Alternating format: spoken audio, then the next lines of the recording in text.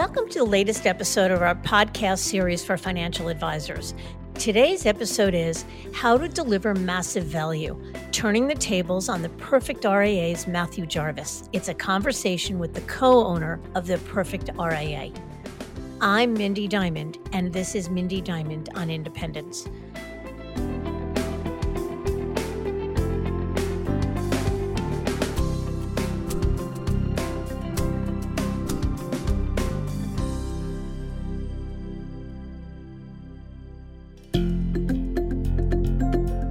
This podcast is available on our website, diamond-consultants.com, as well as Apple Podcasts and other major podcast platforms.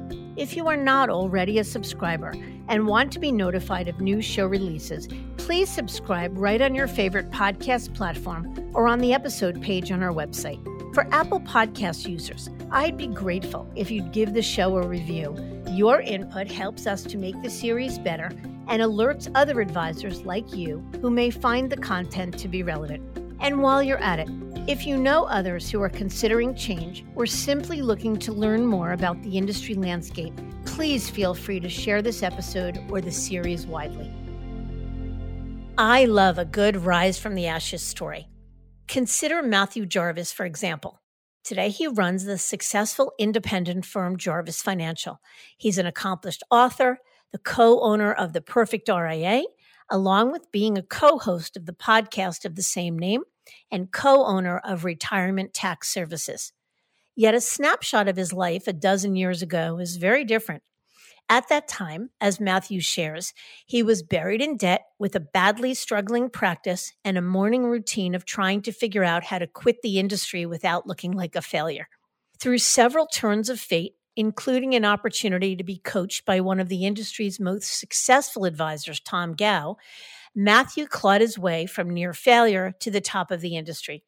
Today, Matthew is running a profitable business and teaching other advisors how to duplicate his own success in their own practices.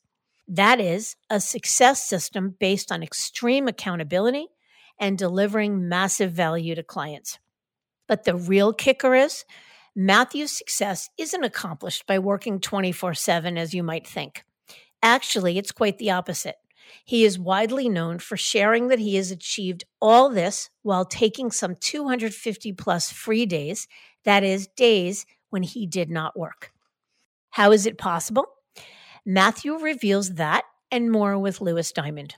They dive into key teachings from his book, Delivering Massive Value, discuss building the practice and lifestyle of your dreams, the value of coaching and mastermind groups, and other tips he's learned along the way. It's a big topic, so let's get to it.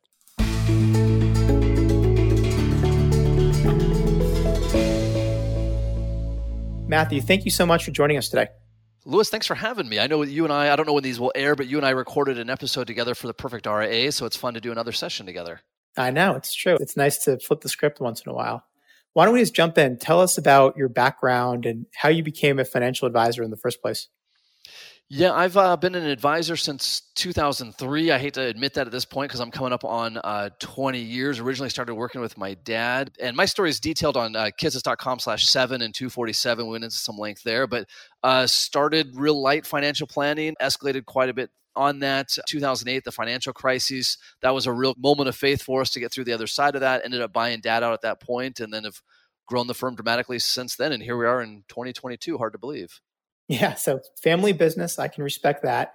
And I know from reading your bio and just from talking with you in the past that success wasn't really a straight line for you, that you talk about some of the struggles you had early on in the business and how that has probably shaped who you are today. Can you share with our audience a little bit about the ups and downs you've had? Yeah, for sure. I mean, the downs were there. So my first 5 years, right, from 2003 to 2008, I'm going to say I did what I like to call now pipe dream marketing. So I really wanted clients, I really wanted them. And I just didn't really know how to translate that want of clients into actually making the phone ring. So I spent a lot of time literally staring at my phone, staring at email, staring at things, hoping that somehow prospects would magically appear. And I hadn't really cracked the code on how do I deliver massive value? How do I use a one-page financial plan? These kinds of things. 2008, the financial crisis hits. We were maxed out on credit. I couldn't borrow any more money. I was a few weeks from just being bankrupt. So I thought, you know what, all those things I was afraid to do, those phone calls I was afraid to make, those changes I was afraid to do, I'm just going to do them because I'm going to go out of business no matter what. And I might as well go out in a ball of fire versus hiding under my desk. And at that point, everything changed. Wow. So you decided to take action instead of waiting for the phone to ring and having success find you. You said, you know what, this isn't working what I've been doing. This is back against the wall moment. Let's try to change things. Is that accurate? That's totally. And some examples of that, Lewis, would be like, all right, I'm no longer going to work for people for free. If they're not willing to pay an AUM fee, and whatever your fee compensation is, that doesn't really matter. If they're not willing to pay me a fee, I can't work with them. I'm going to actually call all of the centers of influence in my area and not hope that they somehow see my Facebook post and decide to call me or whatever the case would be. I just wrote down, like, here's the things I have to do every single day or this isn't going to work. Amazing. So I think it's a pretty good bridge to talking about your RIA firm, Jarvis Financial Services, because I think most of this interview will talk about the Perfect RIA, which is your coaching business. Yeah. But I know you use your RIA as your science lab you're able to experiment with different things that work for you and then translate it to clients. So let's talk a little bit about the RIA. Can you explain what the business looks like, what types of clients you work with, and any other metrics that can give us a sense of what you guys are doing out in the Pacific Northwest?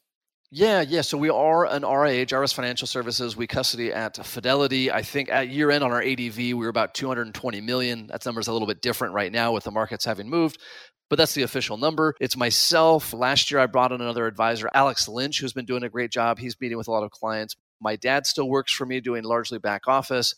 And then Colleen is my office manager, who we just celebrated our 10th year of working together. And then our clients are what they call mass affluent, $1 million to $3 million of investable assets. We work with about 150 households or so. That's in a nutshell. Perfect. And the RIA that you're running, obviously you make I'm sure a great living from it, but it also is kind of your canvas for then translating the work you're doing for your clients to your coaching clients. So like I said, I want to spend most of the time talking about that. Yeah. So your coaching business is called The Perfect RIA. Can you explain how you came into the coaching business? How did that all get started? Yeah, I never had any intentions of getting into coaching, partly just my own head trash. I thought, what would I tell other advisors? But in 2017, Michael Kitces launched his Advisor Success podcast. And I emailed him. I said, hey, I have this lifestyle practice. I make this money. I take all this time off. Maybe it would be an interesting story. So to my surprise, he has me on. This is kitces.com/7. Became the most popular episode of the year, possibly his most popular episode ever. And then hundreds of advisors started calling me, including my now best friend, Micah Shalansky. And at some point we thought, you know what, let's make what we've done in our practices available for other advisors. What should we call it? I don't know. Let's call it the Perfect RIA. We launched the podcast and now we have coaching and technology and events, and it's turned into a big thing. So I'm curious, I think I listened to part of that episode, maybe it was last year, but for those listening who haven't had a chance to listen to that Kitces episode, can you recall what were some of the things that you spoke about that got such a crazy good reaction from the advisor community? Yeah, a couple things that came up. One was this idea of a lifestyle practice, which I'm still not in love with that term. Usually when I think lifestyle practice, I think an older advisor who's just sailing off into the sunset, not calling their clients. My version of lifestyle practice is very intentional. I'm only in the office about 6 months of the year. We do surge meetings where we meet with all our clients at once over a couple-week period instead of 2 or 3 a week.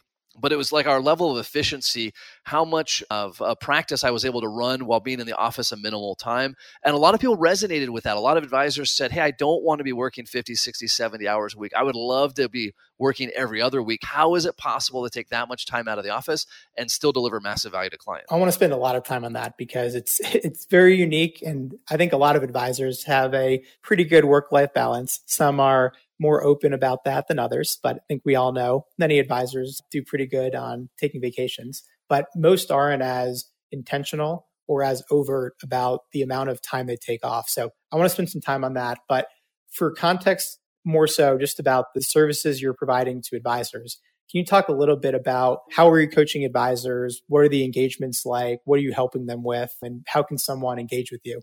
Yeah, right now we have 2 levels of offering. The first we call our Backstage Pass, and that's essentially access to all of the systems, templates, value adds, and trainings, things that Micah and I are doing in our practices. Micah's practice, my business partner, is in Alaska. He has his own practice there. I'm in Washington State. It's just copies of all that. Like, what newsletter did we send out to clients? What value add did we deliver? What's our surge meeting agenda? So the Backstage Pass gives people access to all of that. And then our next level, we call it Invictus. That includes the actual technology that we're using to generate our value adds, as well as some in-person events and some one-on-one coaching, a little bit with Micah and I, but mostly with our coaching team. And what's the reasons that advisors typically seek your services? What are they in search for when they engage with you or Micah? Usually it's, and this is what our hope was, is they'd say, hey, there's something that Matt and or Micah have in their practice that I want in my practice. And Michael Henley is a good friend. You and I both know Michael Henley. He always says, I'd rather copy genius than invent mediocrity. And so they just say, listen, Matt and Micah have this one thing figured out, right? Surge meetings, value adds, lifestyle practice, whatever it is. I want to meet with them and I want to just copy what it is they're doing. That makes sense. Yeah, may as well. If it's working for you, why can't it work for someone else? Very interesting. And I've seen you post on social media about masterminds. Can you explain what that concept is and how that might help someone? Yeah, so masterminds are this idea. And so Mike and I facilitate a lot of them through the Invictus program. Then we have our own personal mastermind. We call it the 10X Mastermind. I'll just tell you about our personal one, because that way advisors can adapt this. For our personal mastermind, you have to have $1 million of verified personal income to be in the group. That way we're all at the same level. The key here is not the dollar amount, Lewis, but that you're with people that are a similar level. For 2 or 3 days, we get together in person and we do what we call financial undressing. So we say, great, show your profit and loss, show your tax return, show your net worth statement. Let's all get on the same page. And then let's go through together line by line, which is very uncomfortable, and say, great, why are you spending money here? Like, how did you make money here? It's really the only place I've ever seen, Lewis, where people actually go deep into what's really going on in their practice versus it's easy to get up on stage and be like, I brought in $40 million in new assets last year. Cool. How did you do it? How much are you paying your employees? What are your concerns? Very cool. So it's a confidential group, almost like a study group. Yeah. So aside from going through the P&L, what other types of things are these masterminds doing? Like, what are the big takeaways that people get if they sign up? Yeah, so there are a couple of key components, and I've done dozens of these now. One thing is key is to rent an Airbnb somewhere so that you're all staying on the same location. You're not staying in a hotel. So we just do a fancy Airbnb. For us, it has to have a hot tub because we love to sit in the hot tub and smoke cigars and talk about business. We typically bring in a coach, usually virtually, like whoever that might be, to help us get some ideas. We need the financial undressing that I mentioned. Then you have to have, this is the key, you have to have extreme accountability, which means by the time you leave the event, you're committed to doing something like firing your 10 worst clients. And if you don't by a certain date, then you'll fire your 10 best clients. Our mutual friend, Michael Henley, he had an extreme accountability one time. I won't give you the details because that's confidential. But his extreme accountability was if he didn't do X, Y, or Z thing, then his favorite car, which is a very nice car, he had to wrap it in a political wrapper for his least favorite political candidate. Right? And he's like, there's no way I'll let that happen. Perfect. Then just do what you said you're going to do, which he did. But this extreme accountability is a game changer. It's creating real consequences for not following through. But I would guess too that a bigger part of the action item is that you're now vocalizing the goal to others and you have others that are keeping you accountable. I mean, I think if it were me, I'd probably sooner take a consequence rather than have someone else be disappointed in me. That's probably part of the magic. I think that's most of it. We've not ever, to my knowledge, had to actually enforce the consequences. We've had a few people come close. I came really close on one, but we've done it. And it's nice to have someone also look at your practice, a peer, and say, hey, I also struggled with this, and here's how I fixed it, and here's what works and what didn't work. There's definitely a place for like a third-party coach, someone who's not actually in the industry, but there's also a place for like, hey, this is my fellow advisor. They had this same problem. They can call me on my BS. They can hold me accountable. We should employ this in my fantasy football league. It sounds great. Whoever gets last place. So back to, I think, what's the most compelling part of your success. It's publicly talking about how many vacation days you take and how work-life balance is the number one thing for you.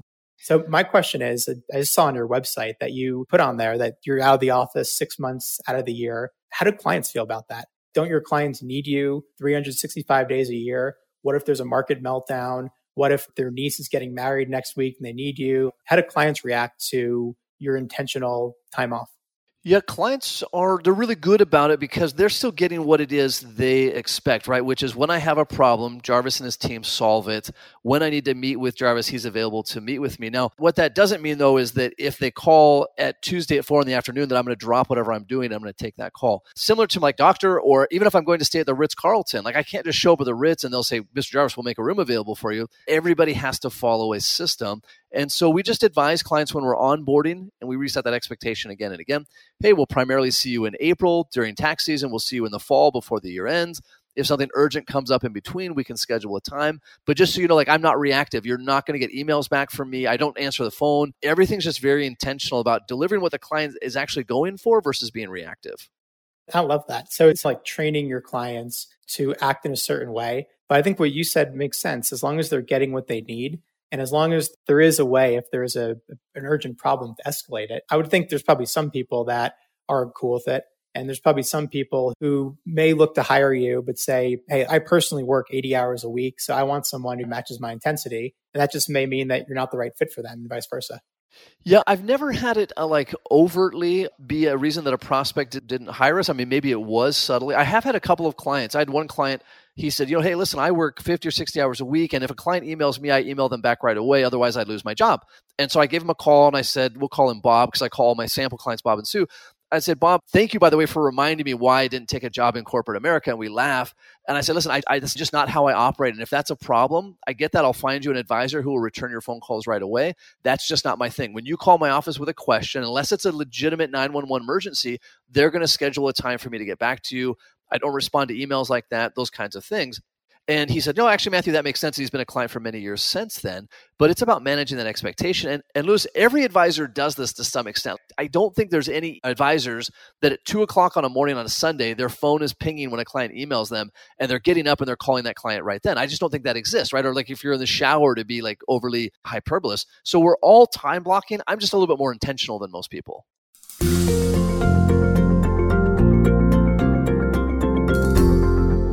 And how do you think you've still been able to grow your practice all these years while working far less than the average advisor does? Yeah, it really boils down to that when I work, I just get a lot more done than most people do. So there's these studies, Louis, and you've seen them and I've seen them, that the average person is spending 3 hours a day on email, or that after 20 or 30 hours of work, they're not actually being productive. We call it playing office. I just don't do those things. Those 6 months that I'm in the office, it's actually far less than that now. When I'm in the office, I am ripping through things. I don't check email. That's not my thing. I have someone who does that. I don't answer incoming phone calls. My day is very structured. And so when I come in, I just get a lot of work done. So I would argue that I'm probably not doing any less work than any other advisor. I'm just pushing it into a more condensed period of time. I got that. And it also probably speaks to the team that you create. Having the right people on the bus lets you trust them to do what you need to, and it keeps you from playing office, as you said. Yeah, I mean, things like having a niche help, right? All of our clients are retirees, so it's a similar thing. The fact that we do quarterly value adds, right? So in one quarter, we'll review every single client's beneficiary and then give them an update on that. So I'm just all at once, my entire team is focused on beneficiary review instead of one here, one there, one next week, 3 we forget, whatever the case may be. It's that old Henry Ford example, right? Like Henry Ford's genius was, let's put the Model T on an assembly line and have the same guy pull the same lever every time. And he cut the work by like 1/100th. Like it was a fraction of what it took before if you're haphazardly doing it. That's really interesting. So your clients are still getting a value add every quarter or whatever the cadence is. So they're still seeing that you're thinking about them, that you're earning your fee and you're doing your work. It's just different. Instead of just, hey, Joe needs to update his beneficiaries, it's we're going to do it for everyone instead of just doing it on a one-off basis. Yeah, and you'll still get some one-offs, right? A client will call and they'll say, hey, my nephew that was a beneficiary passed away. Can you take care of that? Sure. But I know that if I get audited or a client passes away, I know that, hey, we reviewed every single client's beneficiary 6 months ago or 18 months ago.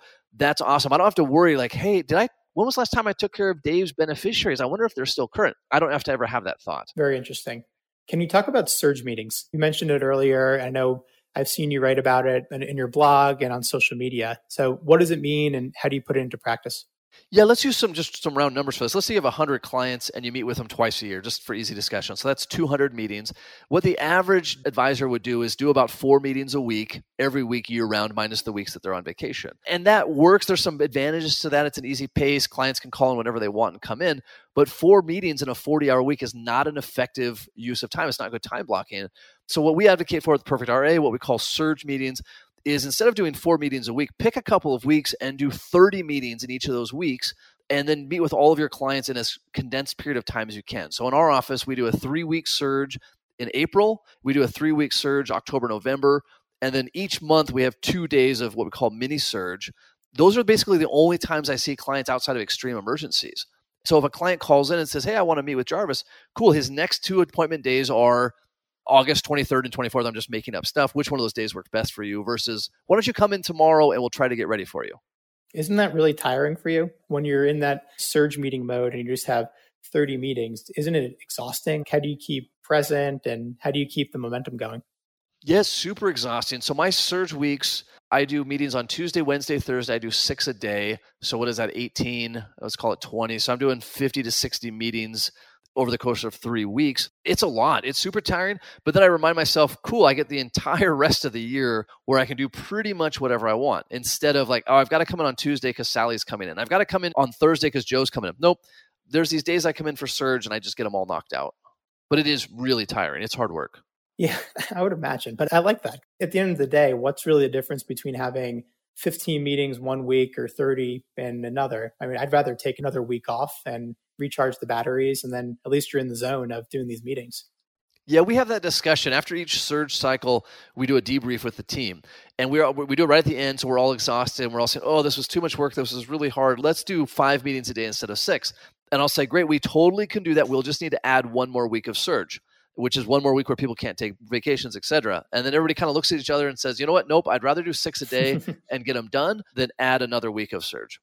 Yeah, that makes sense. Have any other tips for running a meeting effectively? So maybe not the time blocking of meetings, but you're in a meeting. What's the best practice for getting the most out of the time with the client? 2 things. Have an agenda, a printed agenda.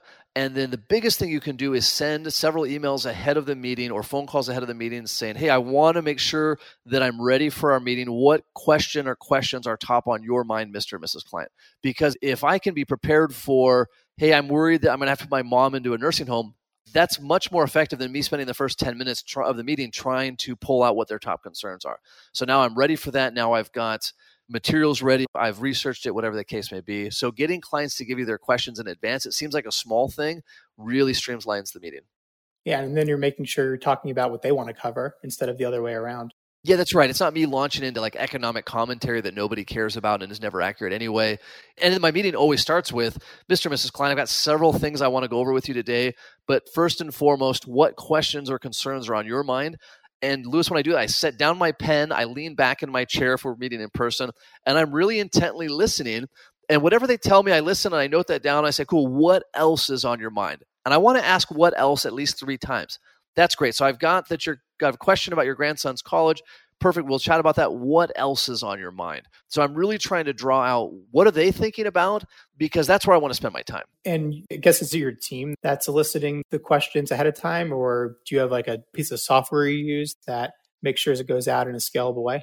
So we use Calendly for scheduling. So if you call my office and say, hey, I want to schedule a meeting with Jarvis, Colleen will say, cool, I can send you a link to his calendar, or if you'd like, I can pull up his calendar right now using that same link. And when they go through the registration process for the meeting, it asks them, hey, what questions or concerns that you have? And then each confirmation email, the very first thing at the top is, hey, we look forward to seeing you. Please let us know what questions and concerns you have so that we can be prepared for the meeting. And do you find that clients normally will respond to that email and actually provide information? I think about half do. Some just don't respond to emails. I don't know why. Some just don't. And so I'll just ask them in the meeting. But I want to create that mindset of, hey, we're here to talk about what's on your mind. And if you give me those things in advance, I can be better prepared. I think it's very interesting. If you ever crack the code on getting everyone to respond to emails, definitely let me know. Yeah, for sure I will. There'll be a lot of people interested in that one. Exactly. So delivering massive value, I feel like that's your thing. You've said it multiple times in this interview. Your writings, your social media posts, your podcast is all about delivering massive value. What does that mean, though? And what are some examples of how someone can deliver massive value to clients? Yeah. It was even the title of my book, Delivering Massive Value. We were originally a state registered RA right before we were at the whatever asset level it is now. And the state of Washington, where my office is, they came in one time during an audit and they said, hey, listen, the line item on the fidelity statement showing that your fee was deducted, that's not enough. You have to physically mail a letter to the client each calendar quarter showing them the calculation and how much money you are deducting from your account. That was like their wisdom. And so I thought, well, shoot, if I'm going to draw that much attention to my fee, I also want to make sure that the client has value in that same envelope. Like they open the envelope, here's Matt's fee. Oh, here's this cool thing. So we started once a quarter sending what we call a value add. I wanted the client to tangibly see on one page what it is we're doing for them. Not vague things like, hey, we're watching the market or we're here in case you need us. Like, hey, we reviewed your estate documents and here's 2 things that need to happen. We looked at your tax return and here are 2 things that need to happen. So delivering massive value sort of a means like I need to demonstrate to the client in things that they understand and can articulate why it is that they're paying me.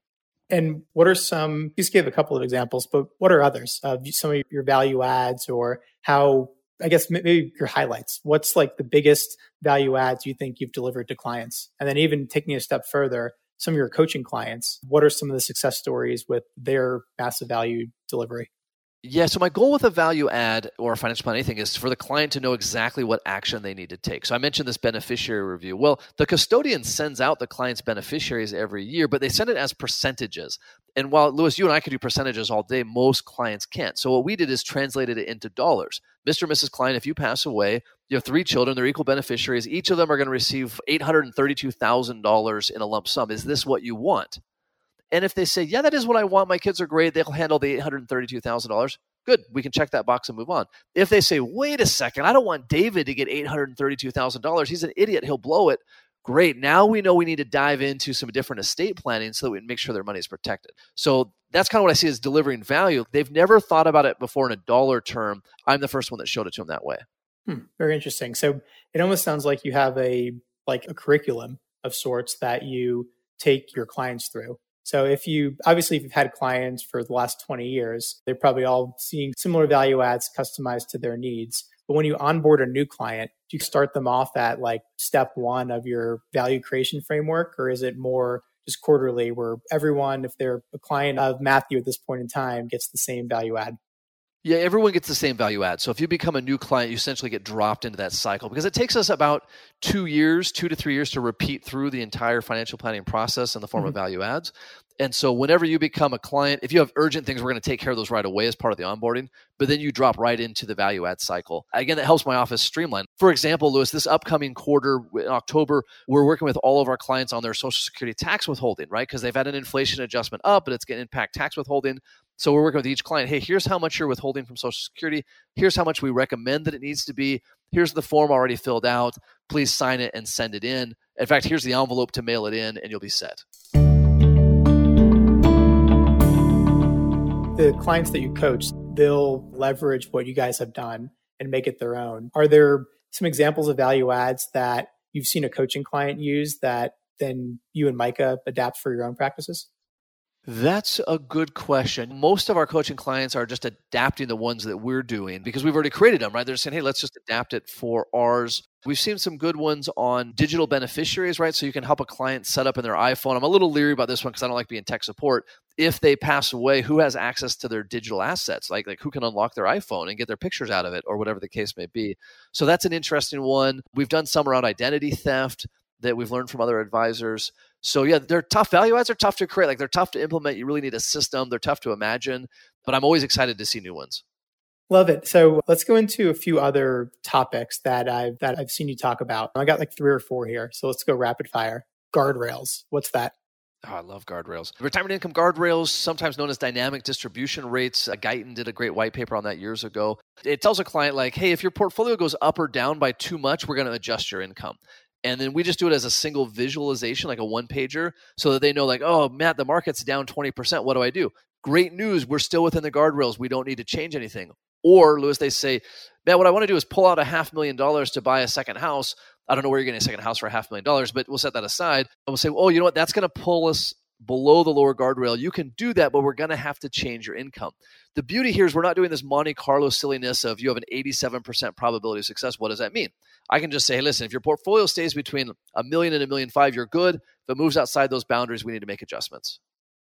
I love it. And it's approachable. It's not wonky. It's something that every client, regardless of their financial literacy, can understand. It's just a simple thing and you're focusing them on the guardrail. I'm sure they probably use that term also, if they're at a cocktail party, talk about their guardrails. People probably look at them weirdly, but at least you're talking about the right topics. Yeah, it's great. When clients come in, we have these different handouts. I'll say, hey, what stuff would you like to take home and what should I shred for you? And they always pick up the guardrails piece and they say, nope, I want to take this home. This helps me so much. Amazing. How about the dishwasher rule? This one, I have no idea where we're going with this, but I'm excited to hear.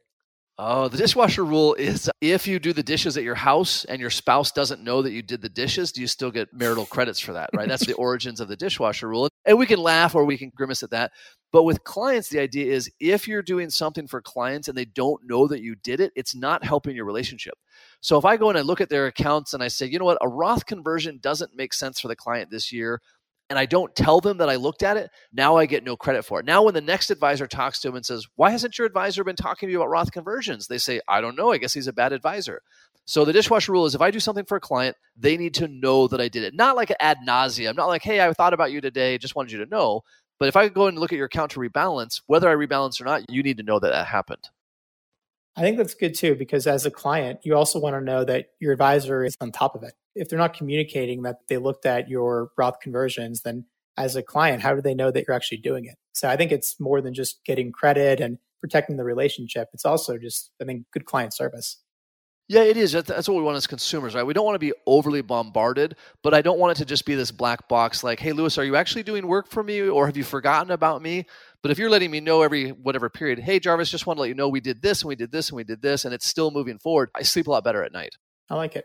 And extreme accountability, we talked about a little bit in conjunction with the mastermind concept, but is there anything more to elaborate on with extreme accountability? Yeah, Mike and I have this saying, which is if willpower were enough, we wouldn't be having this discussion. Lewis, you and I don't need a discussion about making sure I wear pants out of the house. Luckily for everyone listening, like that's not an issue for me. I always wear pants out of the house. Not a big deal. But when I was going to hire another advisor, I had a lot of head trash around that. For years, I talked about another advisor, hiring one. I never got around to it. And so Mike had told me, he says, listen, Jarvis, do it or don't. If you're going to do it, here's the deal. You're going to hire this new advisor by December 31st. And if you don't, my extreme accountability was not only did he get my Tesla to destroy, I then had to take Uber Pool for the rest of my life until I hired this advisor. And so when it got to like November, I'm like, man, I don't know if I want to hire somebody. It's a lot of work. I have this head trash. You know what? There's no way I'm giving Micah my Tesla and riding Uber Pool. So extreme accountability is like that hammer that you need to get past the willpower you don't have. Love it. So again, it's the consequence coupled with shame and guilt from someone else. So you have to basically come up with like a accountability partner. Is it like a coworker or someone you trust? Is that the thinking behind it? Yeah, it's got to be someone you trust. It's got to be someone that you trust will enforce it. It can't be someone that has a cut in the action. And it can't be someone with whom you already have a relationship. As far as like, it can't be your spouse. It can't be an employee. It's better if it's a peer, like another advisor. And it's best if you both have extreme accountability to each other, right? So while Micah had this one on me, I had one on him. And so we were checking in on each other like, hey, how's your extreme accountability going, right? I don't want to have to cash this check, but I will. Yeah, I really like that. So how about you mentioned your book, Delivering Massive Value. We talked a lot about delivering massive value already. Is there any other big takeaways to call out right now? Or should people just pick up your own book? Yeah, they should definitely pick up the book. It's currently out of print, but you can still get it on Audible, and you can still get it in a PDF version at theperfectra.com, I think, /book. The book was really like all of the lessons that I had learned these last 20 years on how to do surge meetings and how to actually network effectively and how to actually get referrals from centers of influence. And I really just went through and said, like, here are the things that didn't work, and here are the things that did work, and here's exactly how I did them. It's basically the guide I wish I had in 2003 when I started. It was all the things I learned the hard way. And now I hope that somebody else can take and implement it as well. Perfect. So is it safe to say that your coaching curriculum, the book is the framework for it? Yeah, the book is like an introduction to it, right? So the book's like, hey, here's the book. And if you can take the book and implement it on your own, and a lot of advisors do. Like I've had hundreds of advisors reach out to me and say, hey, I implemented surge meetings after I read your book, or I implemented center of influence referrals. That's awesome. For advisors that read the book and then say, you know what, I need the template, like I need the letter to send to increase my fees with clients or to fire a client. Like, where do I get that? That's what the Backstage Pass is for with the Perfect RIA. And then people are like, you know what, I need someone to hold me accountable. Like I need a Sherpa, I need a guide to take me all the way. That's what our Invictus level program is for. Right. That makes a lot of sense. So let's talk about your podcast. You and Micah run one of the most successful financial advisor podcasts called The Perfect RIA. I guess Michael Kitces probably has you edged out, but I think you mentioned you're close to 1 million downloads, which is absolutely extraordinary. So aside from the fact that's incredible and a major accomplishment, what are some of the favorite learnings you've had from running this podcast? Either advice that guests have given you or even just being able to sit there and absorb other people's knowledge and insights. What are some takeaways from the podcast? Yeah, that's a great one. And for the record, I think Kitces probably has us beat 5-1, but I'll take second place on that one. What's interesting with the podcast is it forces Micah and I to sit down and look deeper at our practice. And we've often said that even if no one ever listened to the podcast, we would still do these weekly sessions together because it forces us to look at, all right, how are we doing this value add in our practice? Here's the struggle we had with a team member. Like, how are we taking care of that? It's immensely educational for us, which is why I think it's It's so popular. The other thing for the listeners is it's all things that we're really doing in our practice every day. This isn't us reminiscing like, oh, hey, 10 years ago, I remember when I had a practice, or us saying like, hey, here's how I think a practice should work. We're just saying like, here's literally what I did in my practice last week. Like I met with a prospect and they had a fee objection and here's what I said and here's what you can do. Yeah, that makes sense. Without singling anyone out, any interviews that you think are particularly impactful that someone who wants to catch up quickly on your podcast can listen to?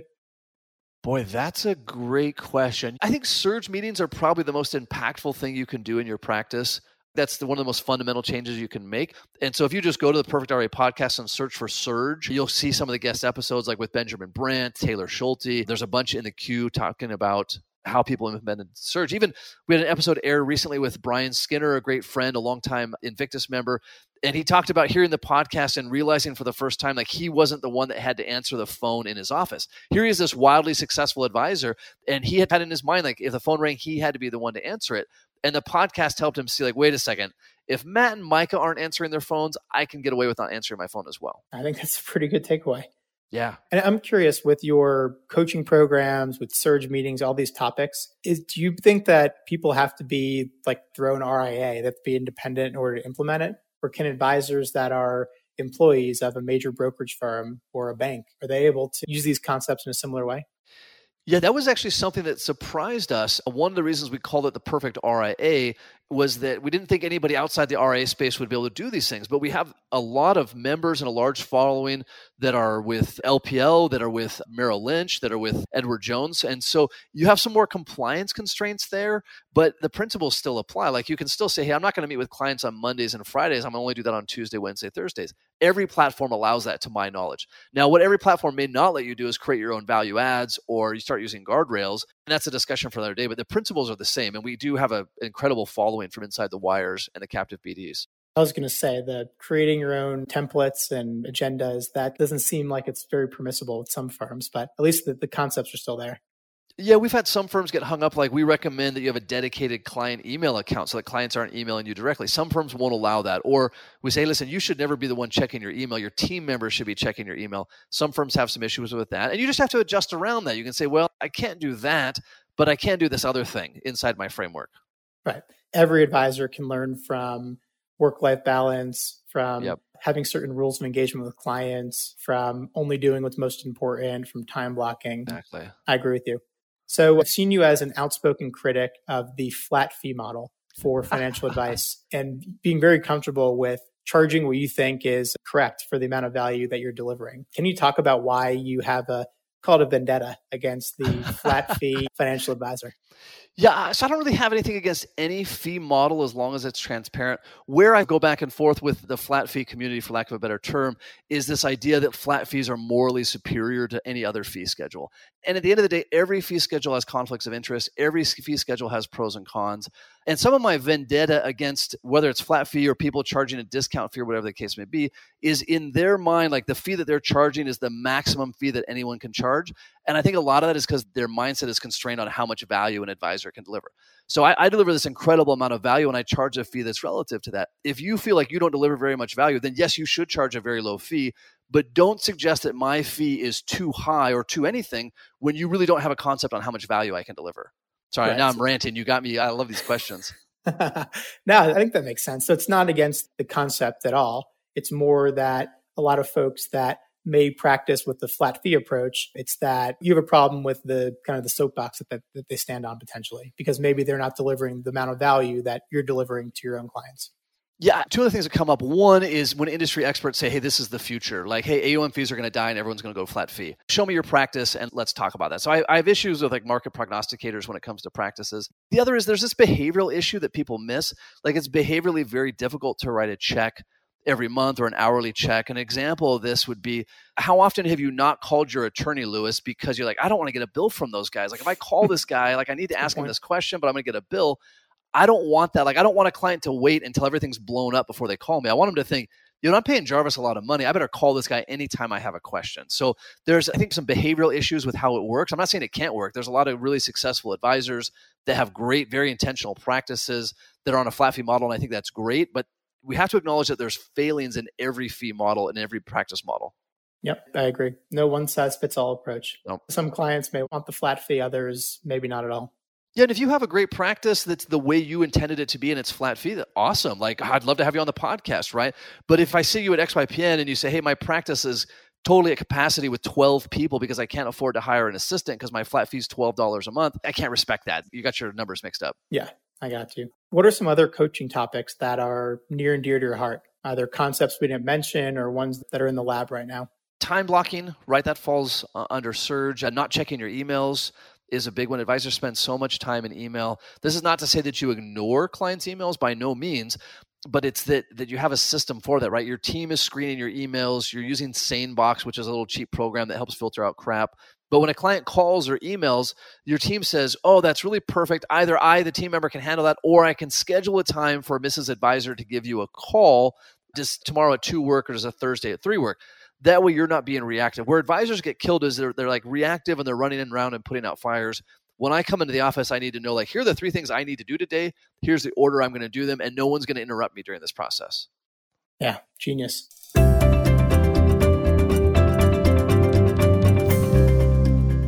What's the next big thing you're working on? Is it another book? Is it a revamp of your coaching program? Like, if we had this conversation 3 years from now, what's the perfect RIA looking like?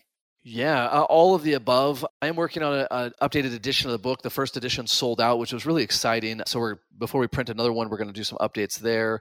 We've got some big things we're unveiling later this year, or some of our technology stuff. I launched Retirement Tax Services with Stephen Jarvis, CPA, that's providing tax support to advisors. That's really exciting, and that's going gangbusters. So yeah, Lewis, it's probably like everything we're doing right now times 10. I look at everything like, how do I do this times 10? Yeah, and do you have a goal for where you're trying to get your RIA practice to? To you, is it like, I get to 500 million, then it's amazing, I'm eating my own home cooking? Or are you satisfied with what your RIA looks like at this time? And if it's 220 million a year from now, as long as you're still delivering massive value to clients, is that going to be okay with you? It would be okay with me, other than my team members, they have growth goals as well, right? So they're my team that runs Jarvis Financial, I'm out of a lot of the operations. They have some really ambitious growth goals. So I would be sad if we were still at 220 million because they have some pretty intense growth goals. Alex and I are working together closely on that. So I do want it to keep growing. And then also I want to make sure I'm still meeting with prospects, right? Like, I'm still face-to-face talking about, hey, we charge 1.5%. And yeah, that's a lot more than Vanguard charges. Here's why it's a screaming deal. And so I want to make sure I'm having that discussion on a regular basis. Yeah, I got you. Well, Matt, this has been a really interesting episode. I'm just thinking about the couple of takeaways I can use for my own practice. So I hope all the advisors who listen can take at least 1 or 2 things from this, and certainly reach out to Matthew and Micah for their coaching services. Check out the book, check out their podcast, a lot of different ways to interact with Matthew. And I will say too, following him on social media is definitely worth it. You'll see some of the wars over flat fees and other topics. So I learn a lot just every day opening up LinkedIn. Thanks. Yeah, that's one of my guilty pleasures, is picking on people on LinkedIn. So I hope you enjoy it. Thank you.